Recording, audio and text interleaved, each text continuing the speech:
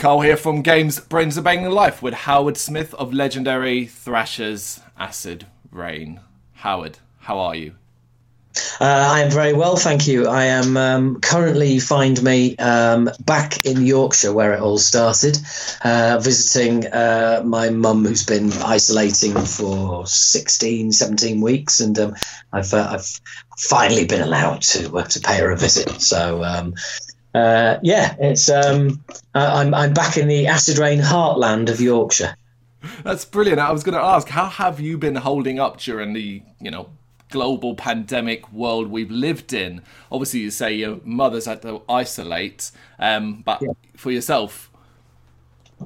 I've been like everybody else. I've been locked down. I'm self-employed, so the government have taken great delight in shafting me on finances there. I can't complain. I've had a payment. It just felt like a token gesture, really. Mm-hmm. When your grandparents used to give you like 20p and said go get an ice cream, and you'd be like, oh yeah, cheers, thanks, and you'd walk off just thinking, what the fuck? Well, basically that. The government of my grandparents. It was just like, really, you give me that? Okay, whatever. I could literally go and get an ice cream with it. Oh wow! So it was obviously quite a mess. Yeah. I mean, look. As far as it all goes, I'm not going to make this into a political thing, because there is no pandemic handbook where no one has gone through this before. Whoever was in charge would have made mistakes, no doubt. There is no way to deal with this without there being mistakes made, really. I've been doing a lot of podcasts, doing a lot of interviews. I live on my own and I'm self-employed, so it's been quite an isolated existence. I've been keeping fit. I've actually ended up being the lightest I've been since a teenager. Oh wow! Yeah, I know.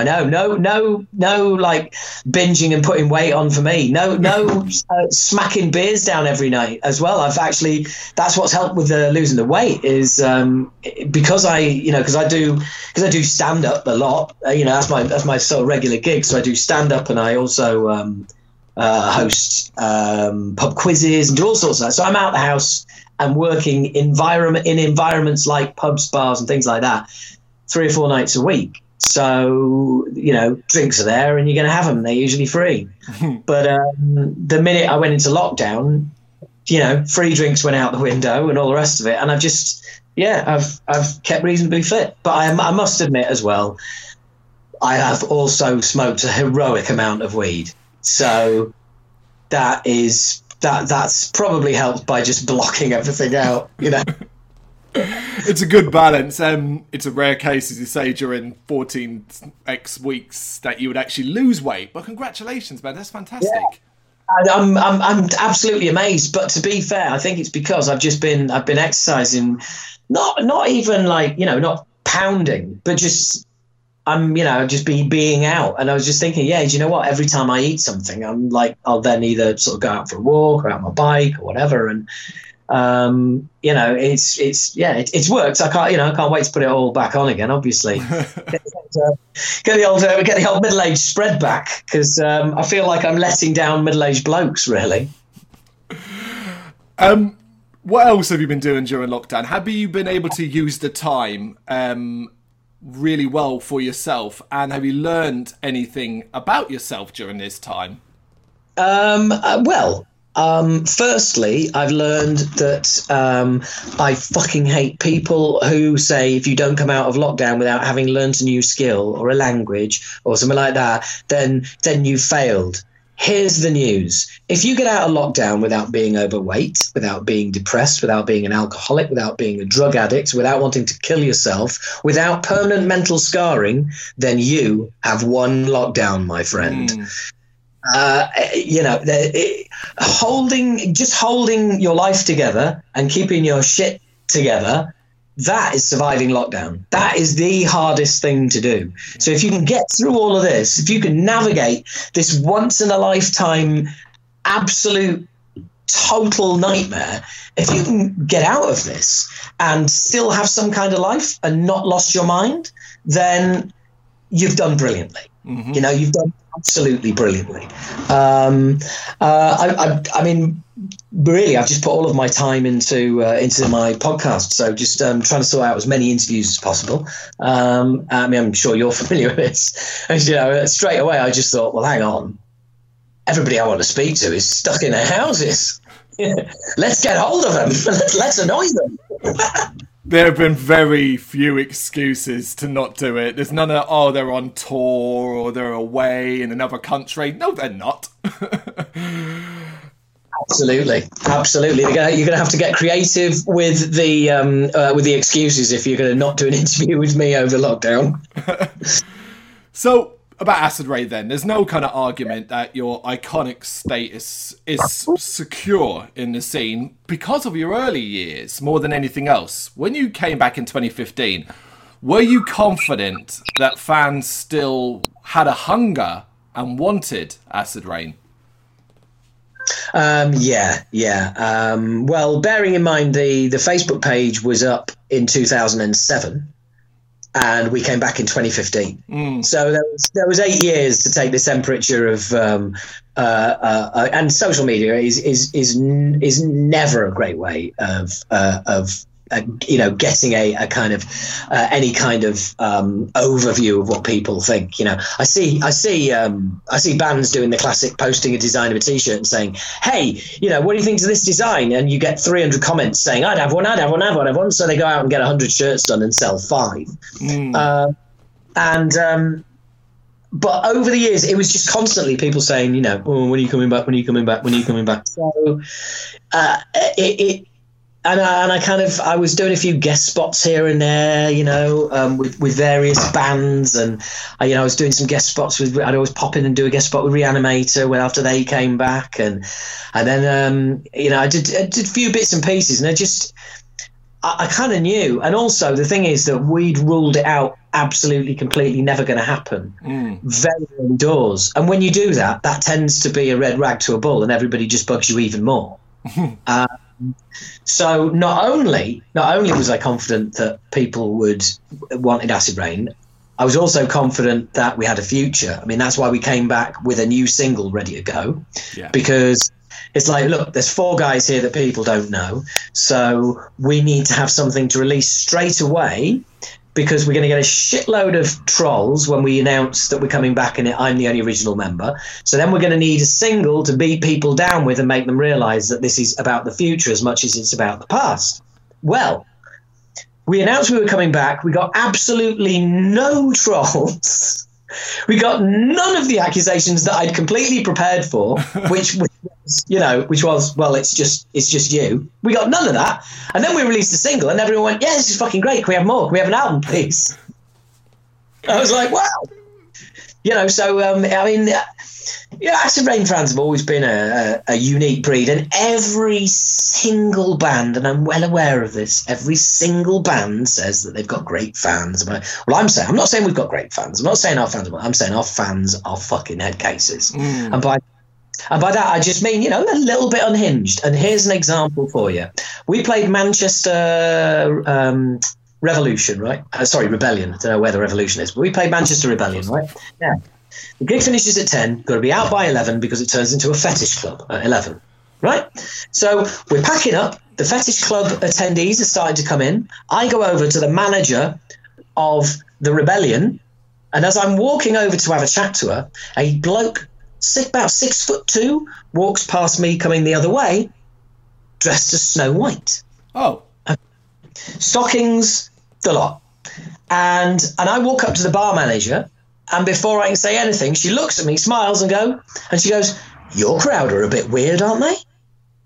Oh. Now this woman's bar for weird is pretty fucking high, bearing in mind what I just described. Okay, we've just seen a 6'2" male Snow White walk past, and she thinks our crowd are weird. So I think I got a pretty good sort of bead on how they are, and just loved them. As soon as we came back, they were singing along to the choruses, and not only that, but totally embraced the other four guys. Absolutely. You know, and made so welcome. I mean, you know, you can ask any one of them. None of them have had any shit from anyone for, you know, well, you know, you're not in the original band, are you? You didn't play the original. Not at all. So it's been brilliant. I generally think when I see that the desire for your return, and as you say, the focus on the future means who's going to complain about who's in the band and who's not in the band. If this is Acid Rain in 2015 and you're going to get new music, new album, yay, let's be grateful. Yeah, absolutely. And that is most people's, that does seem to be most people's attitude. And also it's kind of been forced upon them, because that's why he came back with a brand new single, and that song was in the set when Acid Rain started playing its first gigs for 25 years. And, you know, the reason being is there is no future in the past. And I wanted to recognise that. I wanted to recognise that from day one, to say, yes, it's a new lineup, but hey, here's a new song. So you would say you had a point to prove, and do you feel you've kind of proved it now, not just with the single, but obviously with the album as well? Yeah, definitely. And I mean, I think everybody in the band has proved it. You know, we've done it it's been a team effort.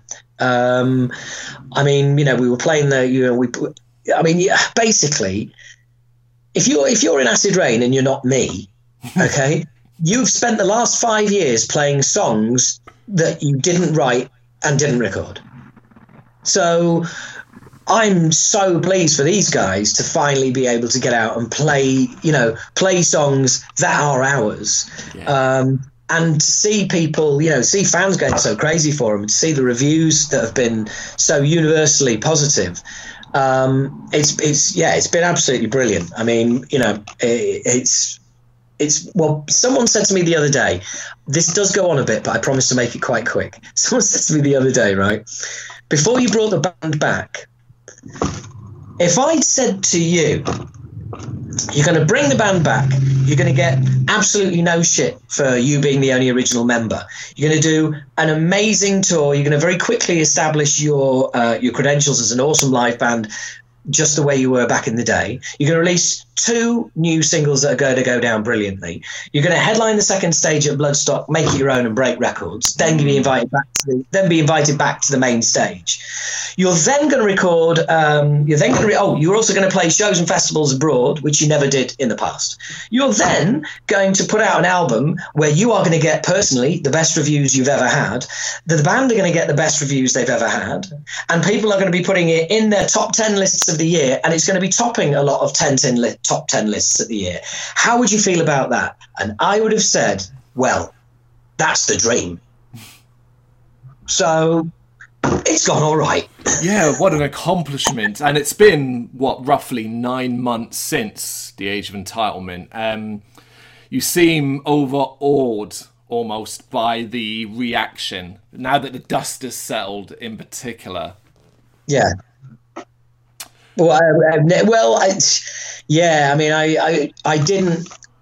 The funny thing was, Paul was really nervous about the album coming out, because Paul is the Acid Rain super fan who is now in the band, and it still does his thing. Yeah, absolutely. But as he always says to the audience whenever we're doing things like this, he always says, "Don't worry, I've got you. Okay, I've got one foot on stage, I got one foot in the crowd. We are not going to do anything that's shit." Okay. And yeah, he's right, you know. And I couldn't be as, before the album came out, I couldn't be as honest as I wanted to be about what I thought, because if I was, I would have just come across as an arrogant prick. But before it came out, I thought, this is going to absolutely fucking blow people away. It's going to completely surprise people. There is no way people are expecting this. They are just not going to expect this. And so I just had to, I settled on the phrase, I'm very, very quietly confident, when actually wanted to say was, "You're gonna love it. It's fucking great." But you can't say that about your own stuff. You know what I mean? Even if you think it, you can't say it. You got to be a diplomat. Yeah. Unless you're larger than life, like Dave Lee Roth or whatever, and you just go on about how brilliant you are. But I'll tell you a true story, right? I'm quite proud of myself. I've always possessed the ability to be objective, no matter how much I might be in the center of a situation. I've always had this ability to remove myself from that situation and to look at it from the outside, from every point of view and every angle, and then put it back together and decide what to do, where to go, whatever needs to be done. And I decided the night before we released The New Low, as the first single from The Age of Entitlement, sat down, I had it ready to go on my TV through the cinema system. And I said, right, I'm gonna watch this video and I'm gonna be completely objective. I've never heard this before. I'm just gonna watch this like I've never seen it.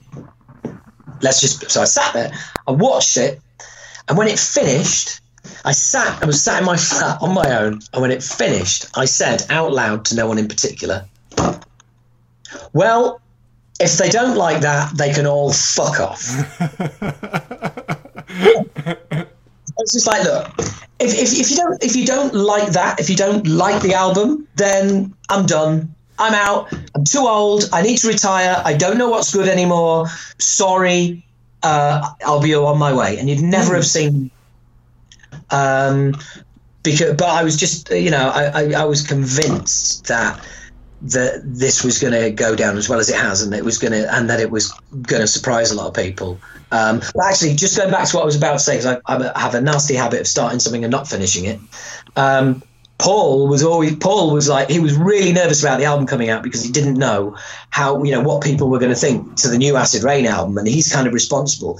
In his top 10 albums ever, right, is Obnoxious. Our last studio album. He is now on writing and recording the follow-up to one of his favorite ever albums. That's fucking pressure. Yeah. So he's shitting himself because he doesn't want to disappoint Acid Rain fans like him, right? And I'm like, well, fingers crossed. I mean, I'm pretty sure, pretty positive, but and he's saying, look, you are going to get amazing reviews. Your vocals on that album are way better than anything you've ever done. They're fucking brilliant. You're going to get great reviews. And I'm saying to him, look, these songs are great. Your playing's great. The solos are great. People are going to fucking love this. And he's going to me, well, I'll believe it when I see the reviews. And I'm saying to him, well, I'll believe it when I see the reviews. So we both spent about the first 6 or 8 weeks from this album coming out of messaging each other. I'd send him a good review of the album and it mentioning the riffing and the songs, and then he'd send me a review where it says the vocals are really good. So we're both just sending each other positive reviews of each other. Oh wow! What a thing to obsess over as well. Normally, artists, bands, they obsess over the negative side, and you end up picking out the one negative out of every 10 and going, "That's the one I'm going to focus on." I take it you guys didn't do that.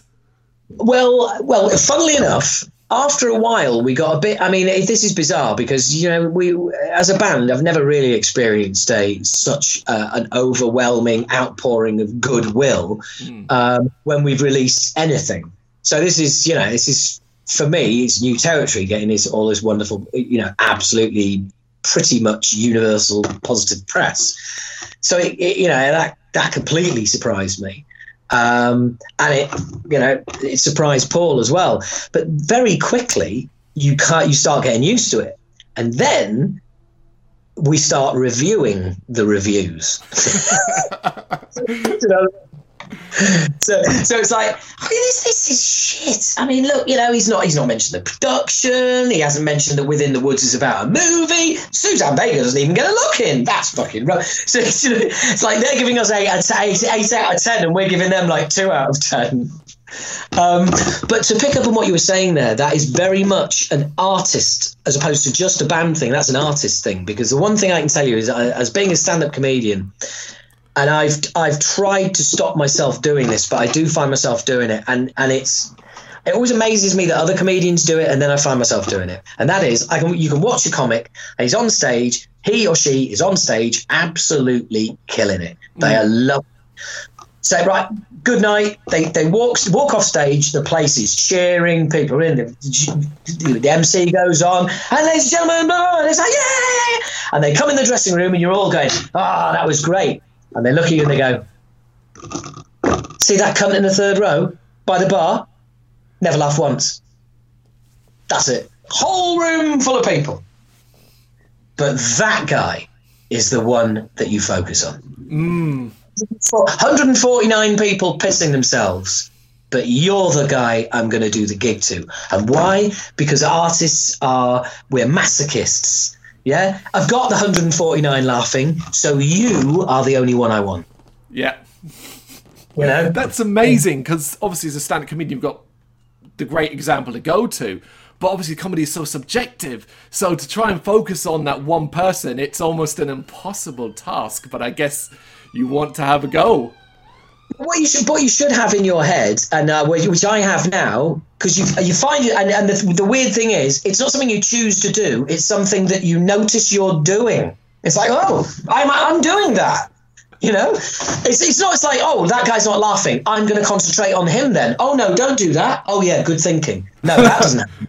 You know, that doesn't happen. You just find yourself like, you know, performing to this one person who's not laughing, and then a voice in your head goes, hello, how about performing for the people who are actually enjoying it? So yeah, it does. It's weird. Like I said, I think it's like just a sort of, you know, the faulty brain of creative people. I think the fact that you can have enough reviews that you get to this stage where you are reviewing the reviewer for whatever it is it's a thumbs up situation. It's a can't win. Yeah. It's a can win, should I say? Yeah, absolutely. And the funny thing is, though, it's like it's night and day, because the music business being what it is these days, well, let's call it the industry. There's no fucking business going on. But it's kind of bizarre, because you literally go from a review being written by a journalist with 30 years experience and knowledge to reading a review of somebody who has a keyboard and internet access. I've just managed to offend everybody watching this. So don't worry. No, it's great. It's true. don't worry about that, man. But you know what I mean. I mean, hey, look, I've got no formal training and I have a podcast, so you know, hands up. But it's like, literally, I mean, one of the reviews was literally like the guy had written every word that he knows or has ever overheard and doesn't really understand, and he just put all those words in one article. And English was his first language. It was his style, but his style was nonsensical, and he was using words that aren't adjectives as adjectives. He was using words that aren't descriptors to describe things. So it was really weird. It's like, wow, this glass of water is like a piece of mud sandpaper. And then right at the end of his review, I don't know if it was good or not. I don't know if he liked the album, because it was just such a load of utter word shit. And at the end of his review, he's like, I'm a professional writer. If you'd like me to write for your band, I was just like, what? You are kidding me. I really hope he's watching this as well, because, mate, your writing is shit. It reminds me of a recent interview that we did with another band where we were talking about the critics and getting that balance between reviewers, because there are so many out there. And this particular band were talking how they were sick to death of professional writers, as they call them as well, using the air quotes, talking nonsense, just writing the words that don't really delve deep into it. And then they came across a YouTube video from I think a Texas guy, and it had like 5 views in him, and they watched it as a together, and he nailed everything for them, like what it was, and that blew them away. I'll tell you who it is. I'll tell you who reviewed their album, despite the fact that I've got no idea what band you're talking about. Old Head on YouTube. He, I think he's based in Texas. He's a YouTube reviewer, and he did exactly the same to our album, to the extent that basically we, you know, he voted it his album of the year, and we voted his review of the year. Amazing. He just goes through it and he covers off the fact that we're a reboot, first album for 29 years, each individual's member, the vibe of the album, the theme of the songs, the production. He gets everything. Absolutely everything. And so when you said that, I thought, it's got to be Old Head. I would have to check that out afterwards then, because the fact that you would come up with that's very coincidental. Yeah, very coincidental, and let's be honest, it's not like there's only one person reviewing albums on YouTube with only a few views. But I'm kind of convinced that could well be Old Head, because I think he lives in Austin. I think it was Austin as well. Amazing. Well, this could be the most publicity Old Head has ever had. So, you guys, talking about publicity, you guys did a documentary, that behind the scenes, recording, creating the album. Obviously kind of pulling the curtain. Well, part 2 should be out at the end of the week. Yeah, it was part 1, wasn't it? Out on the 6th of June, I saw, yeah. Yeah. What made you want to do the whole pull the curtain back thing? To be honest, we documented it for ourselves, because... if you've got all the footage of what happened, you've got daily footage of what happened. If you're trying to describe something, or somebody can't remember a riff, or there was something really cool that happened that day, and we can't you've got a record of it. But then it's a case of, no, do you know what? It's what people want to see. It's the first album for 20 years. And I just, I know people are fascinated by, how albums are put together and all the rest of it. So and the reason to do it in 2 parts is we wanted to focus completely on the writing of the album, which is that first part that you've seen. Part 2 that comes out this week is will be the recording of the album. It's an ideal companion piece. But however, almost as ideal as a companion piece is something I've done for my patrons, because I have a Patreon page, which is patreon.com/Howard H. Smith. And you can get, basically, if you're an Acid Rain fan or you're a fan of Talking Bollocks, my podcast, you can sign up for $5 a month and you get loads of exclusive content that's not available anywhere else. If it's the podcast, you get to find out who I'm interviewing, and you get to submit questions, and you get your own podcast and stuff like that. But the Acid Rain insiders have basically been watching how the album's being made for about a year before it came out. So, they saw videos of demos being recorded, of how I was putting the vocals together. So they've been in on it all of the way. And what I've just produced, and which at the moment is only on Patreon and behind a paywall, but we may be making it available because everyone tells me it's a great idea, and I have to say I do think it's a great idea, is a copy of The Age of Entitlement, but it's the vocalist's commentary version. And basically, you listen to the whole album, and I am doing a commentary on the whole album, basically telling you, have you noticed that before? That's buried in the mix. That was so-and-so idea. This was done today. I used to go up there on the demo, but I go down there, and that was Jayce's idea. And this lyric was thought of here. And that drum part is from this and that and it. And so basically trying to give people an idea while the song goes on of what I'm doing and what my attitude is and how it was recorded, but also little bits and pieces like the acoustic intro of United Hates.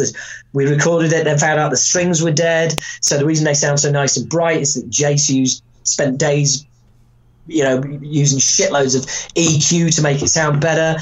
The strings in the background are the strings that are from the actual demo version.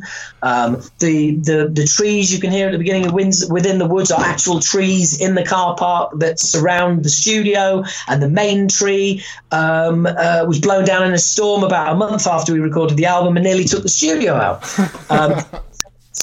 So basically you listen to the whole album I commentate on each track. But if there's a little bit of additional information that you want at the beginning, then I'll give you it at the beginning. Or if so that's why. So basically, it's 10 minutes longer than the album because there's little bits and pieces coming in here and there. But the people who've seen it so far seem to be really, really pleased with it. You're right. That's a bloody great idea. Maybe I've missed something. Has that been done before? Mate, that's kind of what I'm thinking.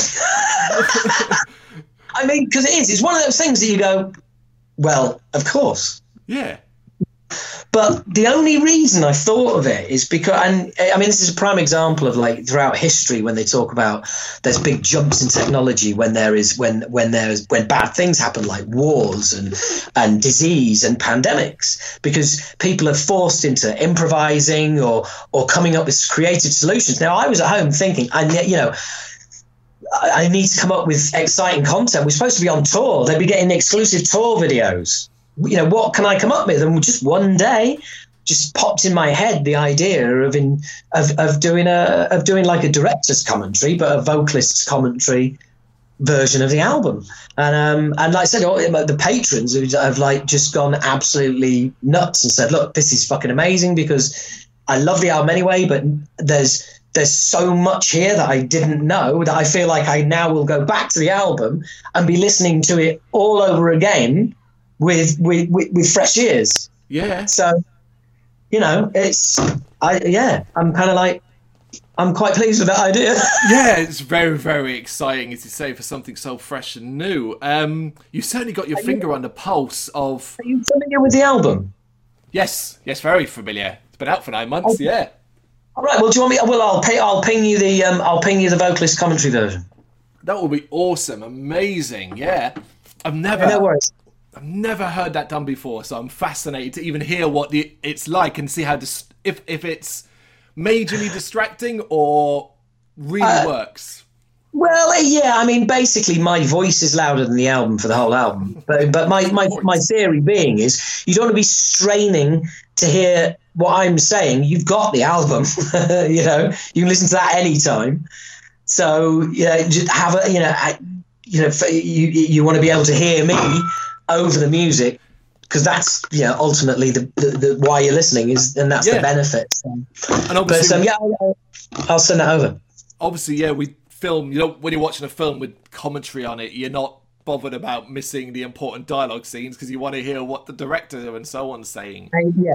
Exactly, and that was kind of my thinking as well. And I haven't told the label I've done this yet, but I want to have a chat with the guy who owns the label and just say, look, do you want to start doing these for all your bands? Because A, let's be honest, it's a good idea, but B, our fans are going nuts for it. I've got a fair few patrons, and the comments just went off. So yeah, well, you have to let me know what you think. Yeah, absolutely. And you're nailing this whole social media thing, particularly, back in when Acid Rain first was around, it'd have been a videotape of your documentary and stuff like that, whereas now it's out for free on YouTube and you're using Patreon and you've got your podcast and so on. I'll take it you do enjoy this level of social interaction. Yeah, very much so. I admin 9 social media accounts because I've got the band, I've got the podcast, I've got comedy.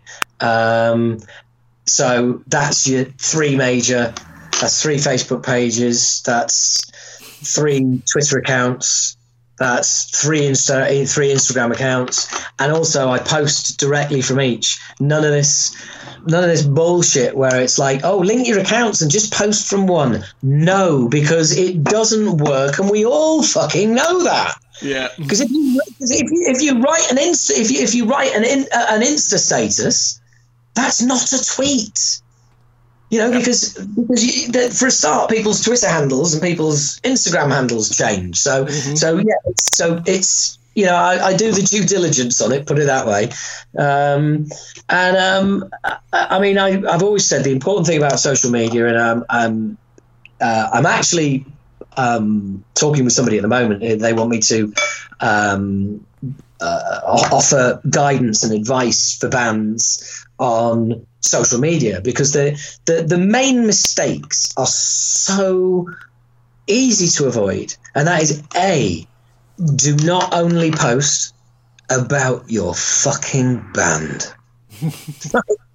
You know, just don't be obsessed with yourself for a couple of days. You know, I'll post breaking news, or, you know, for in the world of metal. We'll post quizzes about, you know, or just, you know, stuff for interaction. You know, right? Post your favorite riff, and somebody else has got to post, you know, their favorite riff, and you know, and you always just trying to keep it interactive and fun. And there's loads of people who are signed up to the Acid Rain Facebook page who aren't particularly Acid Rain fans, but they're fans of thrash, and they know that we curate that kind of content, and it's fun. And our Facebook page is, well, started in 2007, so it's 13 years old, and we have, in those 13 years, only ever blocked 17 people. Wow. Yeah, I know. What did those 17 people do? Probably asked if we were going to tour with Lawnmower Death. No, I mean, I love it, and I mean, you know, A, don't post about your band all the time. B, post every day. C, A again. Post every day, but not every day about your band, okay? And also have a tone of voice and stick to it. A clear tone of voice and stick to it, because that's what will keep people coming back. That's what makes them feel like they're interacting with someone or something, because it's consistent. And we don't take any shit. You know, if fans come on going, oh, so it seems how it's lockdown, are you writing a new album? No, we're not. We're supposed to be on tour. Fuck off. It's 29 years. We put an album out. You've waited 29 years. It took us fucking 3 years to write and record, and we can't tour. And just because we can't tour, you've decided that we should write an album? Hey, well, thank you for your advice, you fucking bin man. Next time I need advice, about when to put my bins out, now to get my glass collected, I'll give you a shout, yeah? But for some reason, being in a band is something that people who just like music think that, you know what?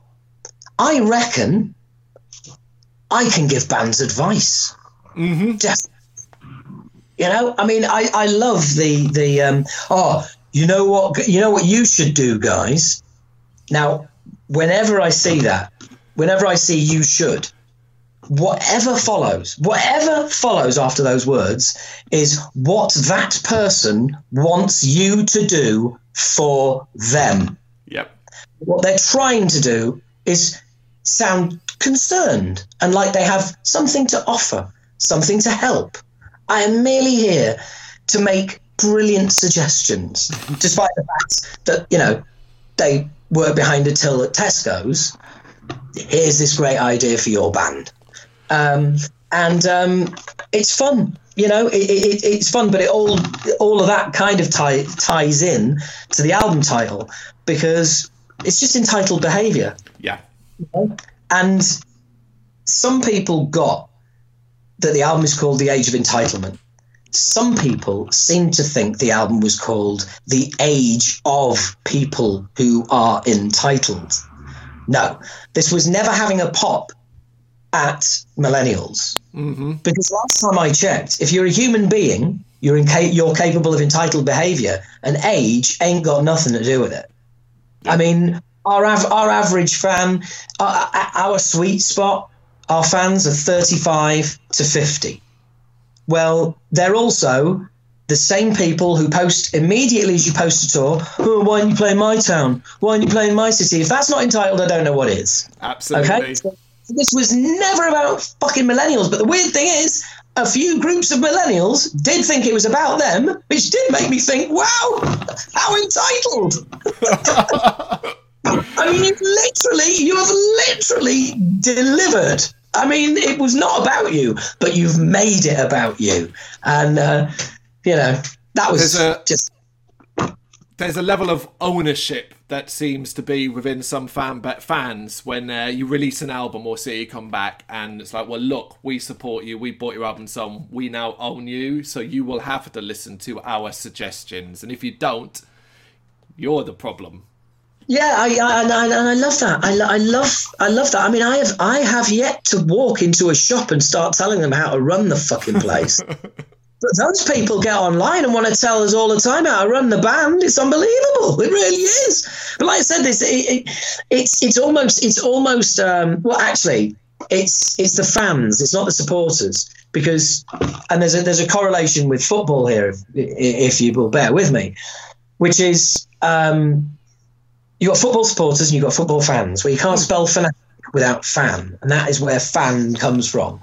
So basically, a football fan accuses every single footballer in every single team of diving when one of their players dives. Definitely not a dive. They can't recognise it because they are blind by the fanaticism. Mm-hmm. Whereas if you're a supporter, you support, you encourage, you back, you get behind, and 99% of all fans are like that. But then there is that 1%. Who are not fans, supporters, and you have that 1% who are fans and who are nuts and take things personally, and almost feel like you're their plaything. Yep. And it is kind of weird. It's just a shame that 1% also happens often to be the loudest voice of all. Yeah, I mean, well, they can be, but again, I think possibly the reason why we haven't banned many people from our Facebook page is because kind of let it self-regulate as well. Yeah. Yeah, because the thing is, knobs on our Facebook page are so rare that when one comes on, by the time I've noticed, 2 or 3 other people have noticed already. Yeah, swarmed on them. Started taking the piss. Yeah. That's how you want it to be. That's a strong group of supporters that, when, as you say, will effectively do the work for you, so to speak. Yeah. I mean, well, I do a Facebook Live on the Acid Rain page every Saturday night in with H and whoever I can get to do it with me. And so I've done it with all the band members. Last band member this Saturday, Paul, and then the following Saturday, Jace Lewis is going to come on, which is great. And do you know what we've had in I've done 5 or 6 of these now, and we've had one troll, if you want to call it that, and it was when we had I had Mark, our drummer, on. And first question was from a guy, and I don't think English was his first language. And the first question was, what happened to Ramsey, our original drummer? So, of course, my response straight away was, well, to be fair, mate, this is a Facebook Live about the band, and it's live, so it's about the band as we are now. And current drummer Mark is right there, so that's actually a bit disrespectful, so maybe don't ask that question. And I just moved on, and then you just saw other people go, oh, what a knob, yeah, just going, yeah, dickhead. Well, yeah, because if you genuinely wanted it and it was a genuine question, you could Google it in 2 seconds. Yeah, and there's also, and I mean, just one of those things. But hey, no harm, no foul, and Ramsey's still alive and well, so that's the main thing. And at this stage, do you think this is the most serious Acid Rain have ever been, particularly lyrically, kind of like what you're saying on the record and things like that? Oh, well, yeah, it's funny you should say that, because everybody has completely and totally misinterpreted every fucking lyric on that album. Okay. There is one song on the whole album about society and societal issues. Mm-hmm. That's it. Wow. But I'm being told that apparently I'm some kind of social commentator. Ooh, I wouldn't have said that. this is what keeps happening in reviews. I totally agree. I wouldn't have said that either. But I mean, I've even seen in reviews, and then the final song, United hates, brackets, no prizes for guessing what that's about. Well, you better start handing out prizes because none of you seem to fucking know. But I'll make it clear, it ain't about the United States and it ain't about politics. And nearly most of what is on that album is what goes on in here. Yeah. Because the older you get, well, when you're young, you write about what you think. When you're old, you write about what you feel. I tend to write more about what I feel than what I think. And just about the only song on the album that's about what I think is New Age Narcissist. And that is not, that is about narcissism, and there being a new age of it encouraged by social media. I think we can pretty much all agree on that. Yeah, that's very relevant. Yeah, but it's about narcissists on social media. So again, it's about a tiny percentage of people. But I think maybe because of the age, because of the age we are or the artwork, a lot of people just didn't seem to be able to rationalize that and had an emotional reaction, which was, old men hate Twitter and selfies, cunts. And, if that's your takeaway, you've really not done your homework. Ultimately, is when it comes to it, Acid Rain, it's never really been about taking massive stances in that regard anyway. If you have got an opinion, you've got X amount of faucets to effectively do that, I suppose. Do you find it easy to channel what you want to think or feel into the right project, be it your stand-up or your music with Acid Rain? Oh yeah, definitely, okay, definitely. Cool.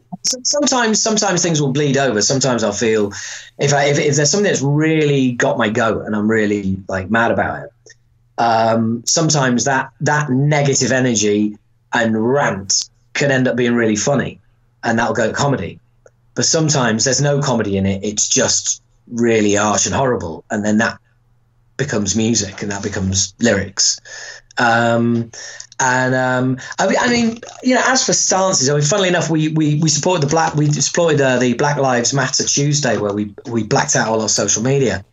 And on Instagram, somebody posted immediately, unfollow, to which I replied, and yeah, well, we're going to block you to make sure you don't come back, you racist cunt. And basically, we put an album out in 1989 called The Fear. Blind Aggression is specifically about the Ku Klux Klan. And did I think all these years later that that song would have any relevance whatsoever? No, not a chance. But unfortunately, it's incredibly relevant. But yeah. To mention a point about lyrics, I mean, yeah, I got a lot of my. There's a lot of stuff on the album that is about the battles that we all have internally, in our own heads, or more directly my head and the battles that I have in my head, and things that I've been through in my life in the last few years. Ripped Apart, for instance, may to most people come across as a song about war. It's not. It's about a war that my father fought in intensive care for 6 weeks. Oh. So because the analogy is war and the imagery is war, then yeah, fine. That's not a problem. It's like I'm not being prescriptive. People do not have to get what I'm saying, because the minute the album goes out there, it's not mine anymore. The old, that old bullshit. I'm not going to say it again because I'll be the 100th fucking band member to say it this week. But it's art, and art is open to interpretation. And however you interpret it, then that's absolutely fine. I'm not sat around going, oh, I'm so misunderstood. I just thought it was quite funny that quite a few people have just ascribed their opinions and their beliefs to sometimes just the song title. I mean, people have seen the song title, United Hates. Before they've even read the lyrics, They've decided what the narrative is. So if you've decided what the narrative is, when you read the lyrics, you make the lyrics fit the narrative you already have. So, that's fine. That's cool. That's for you then. It's not what I meant, but that doesn't matter. I didn't write the song, so every single person who listened to it would get exactly what I meant. Impossible, yeah. Yeah, well, I wrote it to get it from out of here down here. That's it. I suppose the benefit, no matter what, even if it's not or getting what you had intended, as long as they're getting something out of it, be it personal to them, be it relevant to their life, I suppose that's a positive. Yeah, absolutely. I mean, if somebody, and we've already had, in fact, a friend of mine from another podcast, which was quite embarrassing because they got me on to say that they voted our album as album of the year, which was which is lovely. But when it's you kind of like your peers, your mates, you're almost embarrassed. And one of them was saying one of the reasons that it was his album of the year was because he just particularly he went through a breakup. And as or when the album came out, and the song "Hardship" just absolutely it just fit his situation. It absolutely fit his situation, and I was like, well, that's fucking awesome. Yeah, that's great. I wrote it because it's about a dickhead that I used to have as a friend, But when you hear stuff like that, you just it's fucking brilliant. It really is. Hearing stuff like that is it's better than selling a million records and all that. It really and I can say that because we're never going to sell a million records, so I'll never know. Because selling million records must be better. It's like, well, I haven't got anything to compare it to. So yeah, let's sell that million records, and then you'll see how that feels. Yeah, exactly. On that front, Howard, we'll wrap this up now then. Thank you very much for your time. Oh, mate, it's been an absolute blast. I really, really enjoyed it. And it's great. It's great to get some... it's great to just have a chat instead of getting a lot of really dull, pre-prepared questions asked. Thank you very much for watching. You can check us out on gbhbl.com as well as on Facebook, Instagram, Twitter and Tumblr. Go to Patreon to help us out over there. That's patreon.com/GBHBL, as well as Big Cartel, where you can find some of our merchandise. We have a podcast running on SoundCloud and Apple Podcasts. And of course, if you like this video, do us a favour, hit the subscribe button and help the channel grow. Games, horror and heavy metal. What else is life for?